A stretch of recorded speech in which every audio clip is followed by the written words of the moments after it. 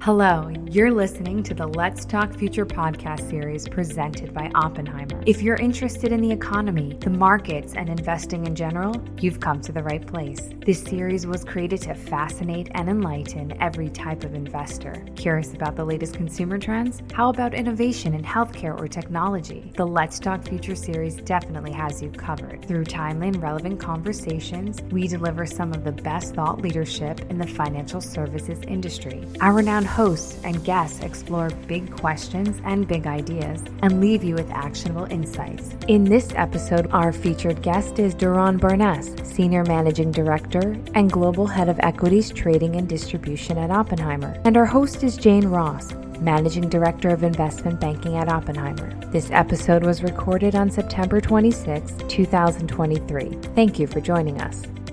Welcome to this episode called Action versus Inaction, Breaking the Current Trading Gridlock.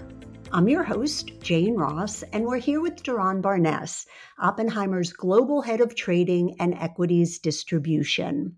Well, here we are again with Doron at a seemingly pivotal time in the market. We've got the Fed maybe nearing the end of interest rate increases. We've got strikes. We've got political turmoil. We've got potential shutdowns and elections looming. We've got high energy prices and student loan debt coming due. And it's the month of October, which is often a spooky time in the market. So, given all of this, I'm very happy to be here again with Doron Barnes, Oppenheimer's expert in trading flows, client behavior, and general market intel. So, hi, Doron, and welcome back. Thanks for having me back again, Jane. Love being with you. Yes. Well, here we are again in October, and I guess we should start by quick look in the rearview mirror. The market this year was a bit different than your expectations. So why don't you bring us up to speed on how we got here and where you think we're at?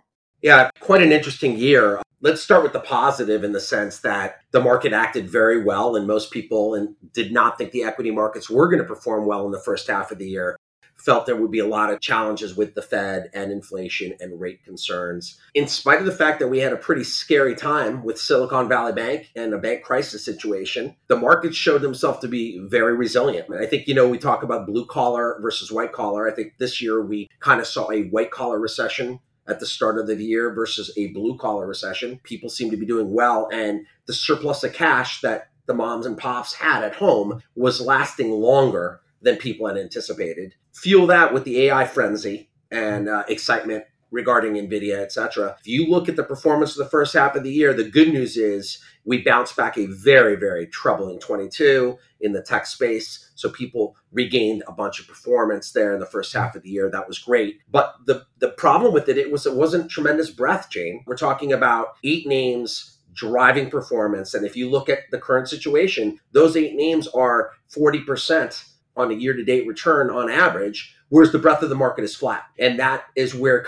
we were kind of caught off guard, and people did not expect us to have such a decent first half of the year with those, bank crisis behind us, rate discussions, and then, of course, the tech craze kind of carried us through the first half of the year. Yeah, totally. Well, I want to stay on some of the stuff you just brought up. The Fed is certainly the big topic still. They opined a little while ago, the market didn't love it. I guess the consensus is that we're nearing the end of this program. But, what do you think? Rates higher longer, that's a huge theme. That's a huge theme. And last week when, Fed Powell spoke, that was the first time that I felt a real concern coming out of our institutional client base. For 2 reasons. One, higher rates longer, and more importantly, cuts. There was estimated to be 4 cuts, and now that's kind of estimated down to 2. Since that moment in time, coupled with the time of the year we are at, led to a lot of this negative performance that we're starting to see. And I think we should talk about that. And when you talk about expectations for the Fed, I just like saying this word, but one of the things people look at is the dot plot. So that's indicating what? So the dot plot is indicating to us interest rate performance. What are the data points that are being used by the Fed in order to make these decisions applicable to the current market environment? And so correcting inflation and the problem of inflation is a very tricky scenario that everyone understands the Fed has been doing the best they can. Last week, though, there was a lot of concern. There's just really not a great handle on the situation. I mean, you look at energy prices, you look at gas prices, that is definitely going to be a problem for inflation. And so how do you continue to control the narrative and control the markets and move in the rate environment that you are with all these data points that are coming out? Yeah. And bringing up energy prices. So, when you and I talk, we like to talk about the big themes in the market, but how those themes affect traders and market participants. So, when you look at energy, which is a big one, and prices are high, what are your thoughts there? Do you see things trading with energy price moves? I think the energy strength and the price moves have caught people a little bit off guard here, and it's a supply issue. And the narrative that we have coming out from overseas, whether it's the Russians and the Saudi Arabians all together at once, these are not accidental in nature. They cause a lot of concern. But I think, look, people are voicing more and more how that affects them at the pump. That's the read through for the mom and pop at home that love to go and assess how we're doing and if things are getting better. And gas prices are much higher. And so that really hits home. And what does that kind of affect? Well, remember we talked, Jane, about the blue collar recession versus the white collar recession. Well, now the blue collar household is feeling the effects. The labor market's showing some softening. The economy's showing some softening. People are diving into their spending. Credit card debt never been higher. Mortgage rates have never been higher in our time period. There are some super big challenging issues, and that's going to affect the consumer. And so the data points in the next few months are going to be key. And everyone's going to be looking at what is Christmas going to be like this year? Who's going to spend money? Are they going to spend money? But one of the data points that we got today was that people are tapping into their 401ks and borrowing money from their 401ks. That seems like an interesting data point because, quite frankly, that tells you people are running out of cash. There was a surplus of cash. We're now post-COVID pandemic applications and processes. And so now we've been draining the bathwater, which is why we thought the first half of the year would be tougher. It just took longer for the water to be drained from the bathtub. And that's kind of what we're feeling right now. Yeah. And when you talked earlier about that consumer resiliency, then some of those things you just talked about looking ahead, that might really be a moderating force in the market, not to the good. But when you talk about cash, that's another thing around what the Fed's been doing, right? There's a lot of cash on the sidelines in the market, right? So the last time we spoke, we talked about how fixed income was a really big competitor to equities. Look, you were in the bond market as well. I mean, 2 years of rough bond performance going on 3. That's something to be aware of. But I think what you see now is you have $6 trillion in money markets with an additional $1 trillion last week. That tells you people are very comfortable taking their 5% and liking it. And actually, you cannot blame the investors for doing that, which is why we've had this period, especially in the last week. We will then get to the forces in the market and the participants. But what you're finding here is with these data points, with these concerning data points on the forward, we still don't know what earnings are going to look like for the next 3 weeks. So absent of some data points, why would you deploy your cash into equities and assess valuations when you can quietly stay in your 5% for now and wait for the data points, which is why we're kind of in this malaise, ambivalent situation. So moving then to some of the participants, again, given all that cash on the sidelines, given uncertainty about earnings, let's talk about some of the buckets that you like to watch. Mutual fund behavior. Would you still categorize the mutual funds as being fairly conservative in here? Yeah. So the mutual funds, good news for them is they performed well, as we mentioned, on the tech bounce back in a lot of their positioning. There's no rush for mutual funds to buy equities right now, and they're very comfortable waiting. Look, it's the time of year where we're at. Last week, before Fed Powell spoke, we had a bunch of conferences where equity portfolio managers and fixed income, they speak to companies and they get a handle and get a feel of how these things are shaping up for the rest of the year. But, if you look at the participants, even just starting from last week, the hedge funds who have been underperforming on a performance basis in the equity markets year to date, they're doing a lot right now to chase performance. their grosses are up. Okay. They're selling their winners and they're convicted on their shorts, where they're betting against the names they've really not liked for a while. And they're pressing those shorts. And that's what we're feeling over the course of the last week since the Powell hawkish commentary. And so you've got those participants who are now short, convicted short, and will cover some of that and make some money back. You have CTAs, which we talked about, those quant funds that are technical in nature, so are forced to sell the more the market goes lower and forced to buy as much as the market goes higher. Right now, it's right on the technical level of selling, and it would be 35 billion in supply. And then you have traditional mutual funds waiting and comfortable waiting, very inactive, which makes it really challenging, Jane. Like, you see the markets people getting very excited and euphoric about IPOs like ARM and Instacart. And in they came, capital markets opened up, and as quick as they opened up, they shut down. Well, let's stay on that, because, IPOs coming back was going to be one of the real signals people were looking for to say, okay, the gates are open, we're all good. We got some of those big IPOs that you just mentioned, but can you spend a little bit more time on what you were saying? They got done, initially traded. What happened? So it's funny, Jane. I love that you asked this question, because for all of us, we're studying. I mean, the markets want positivity. The markets want catalysts. The markets want something that shows you we're going to get through this, and capital markets are going to open up, and everything's going to be great.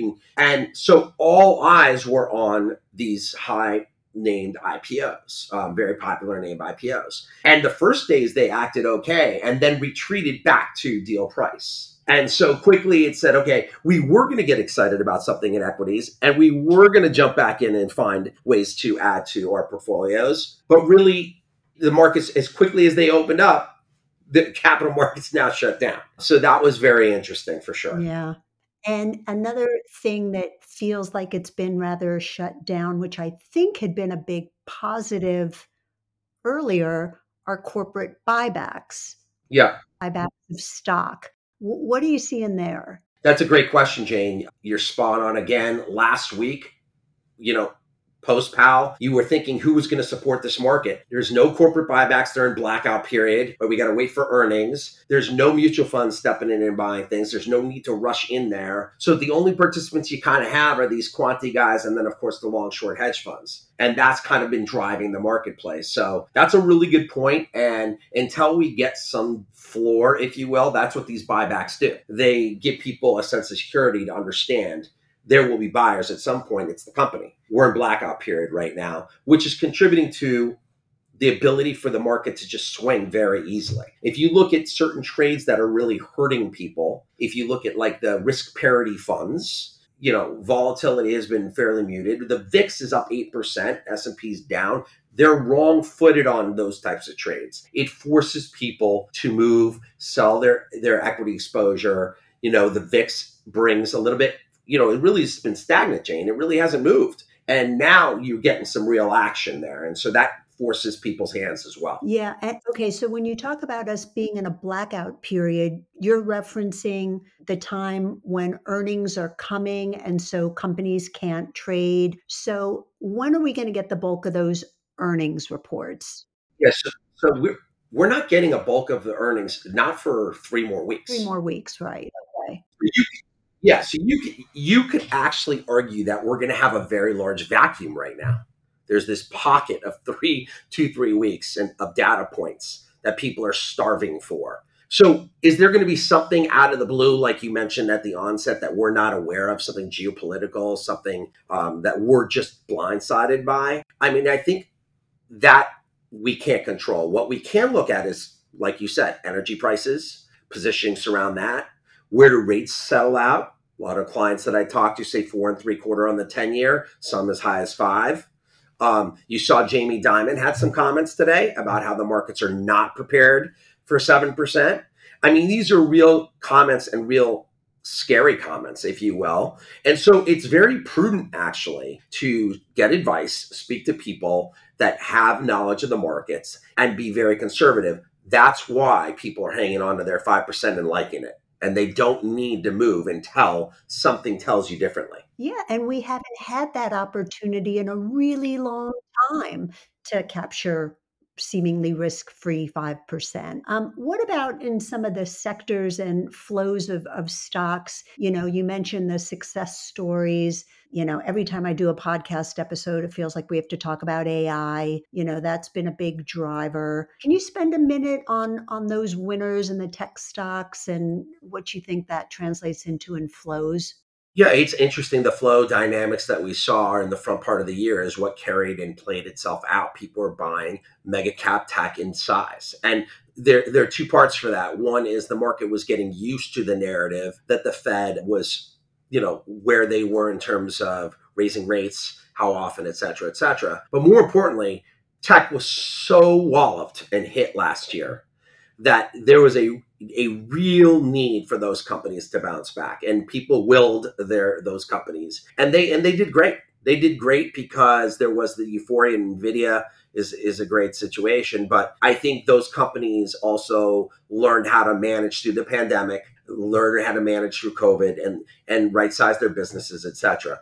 Now you hear those companies. Walmart, for example, is a great leading indicator company, and our analyst Rupesh does an amazing job covering them. And basically, the companies, a leading indicator, to say, hey, we're slowing down on our hiring. We are slowing down on our deliveries and purchases. We are a labor force indicator, and they're letting us know that they're slowing down. Other companies are saying they're cutting back on their CapEx spending. These are warning signs that everyone feels like, okay, the data is showing some weakening and some softening. Got to get our arms around that. What does that mean for the economy? And before we understand what this all means, we have to be prepared. We're not going to deploy capital on a 3 to 5 year window like the mutual funds that I love so much. They can't build a portfolio the way they'd like to until they get some more clarity from all these data points we're talking about. So people are staring at positioning now, Jane, from the point of last week till the end of the year. You have some mutual funds that have year ends October and November, not just calendar year. So you have to look at some of the performing stocks they own. They're going to certainly support those names they love. There's also stocks they're going to sell, and they need to wait 30 days. If they sell those names and wait their 30 days, it's a wash sale. They can buy those names back. So these are things people are starting, indicators that people are looking at for performance. But ultimately, people are going to do whatever they can to hang on to their gains for the year and take their time on deploying a much larger portfolio bet until they get clarity. Yeah, that makes so much sense. And given what you've said about the consumer and consumer resiliency, and now we've seen a little bit of some indications that maybe that's cracking a little bit, the housing numbers, consumer confidence, that all maybe means that this holiday season is going to be kind of telling for where the consumer is. Yeah, for sure. And, I'd love to see their intangibles that you and I can't really point to, but the anxiety levels that the consumer feels, the anxiety levels that the institutions are feeling, our top clients are feeling. Someone said to me that I view as, I've been in the business a while and they've been in the business 35 years. They said 2023 is going to go down one of the worst in history, both from an episodic exhaustion, anxiety standpoint. Now, whether, Jane, that's just social media is super quick, data's coming at us super quick, or in fact, it feels that bad. We talked about capital markets. That's been challenging for the financial institutions, not doing as many deals. There's not enough paper moving. There's not enough movement going on. And that usually does not bode well. And Jamie Dimon kind of intimated that. If we're stuck, if we're, have a stalemate, that's not good for the markets. And so I think that's kind of the agita and the angst we're feeling. And I think that the clients are feeling that pressure day in and day out. They've never been more fatigued than the year that I've seen this year. Never seen it before. And I think this could be a pivotal point. The good news is I'm very optimistic for the forward. Very optimistic in 2024. Well, let's just stay 1 second on one of the negatives and anxiety producing things that you and I are not going to have the answer for, but the political standoff and a potential government shutdown. We keep going through this kind of regularly, but that's looming. By the time this thing gets out, our episode here gets into the world, maybe we'll have better visibility. It finally feels like the market's actually treating that like a possibility that we might have a bit of a shutdown. Yeah, the government shutdown discussion, the political stress that people are feeling, no matter where your stance is, these things are being discussed more and more because they have to be.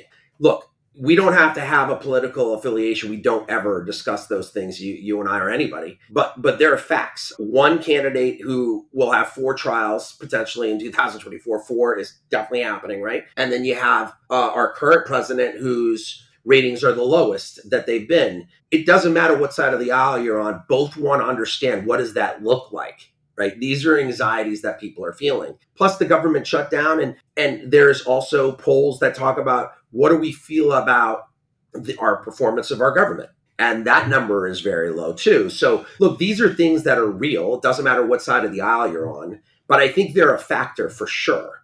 I think that plays into people's confidence to spend. Am I going to go to the store? Am I going to go buy a car? It's costing me forever to get a lease on a car. Why would I do that?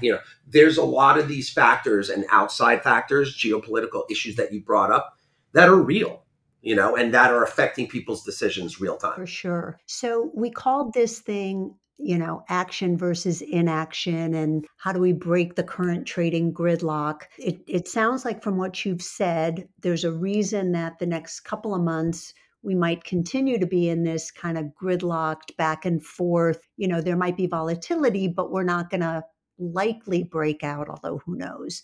But you referenced that you're more positive looking further ahead. Why don't you talk about that a little bit? Look, in the end of the day, I think all the volatility we're feeling, and it's starting to get louder, and the action's starting to be faster. I think in the end of the day, our markets are very good at digesting that stuff. I think we've done that better than we ever did before. I mean, we proved it with the Silicon Valley situation. I think the Fed did a great job, stepped in, our business leaders, everyone stepped in to do the right thing here. And that was a good example of how we can come together. I think we need to come together. I think we're going to need to come together through some tough times. And I think these markets over the next 3 to 5 months are going to be tough, very tough. It's going to play to suit of how long this year already has been. But I definitely feel great about the people that I talk to, the clients, the institutions, and internally here at Oppenheimer. I feel great about the positioning and our ability to digest, be thoughtful, come up with good solutions, kind to one another, and help each other through it, because it's been a long period of time where this market has really tried a lot of participants. And the reason why I'm optimistic is I think beginning 2024, we're going to all have to be active, involved. Things are going to be, I hate to use the word hairy, but they're going to be tricky. And so you want to be around people that have been around, seen it, can share it, such as yourself, and where we can compare notes and advise our clients properly, and the clients advise us as well. That's what makes it a great business and helpful to the common everyday person, that we share these ideas we have. Well, Duran, thanks again. As always, you kind of got to the main themes that investors need to be aware of and need to continue to watch. Sounds like you and I need to think about doing another one of these early next year after the holiday, when we see what happens to some of those cash levels that you talked about, when we see what capital markets ahead are going to look like in 2024. So we'll do it again, and thank you. Thanks, Jane. I enjoyed it.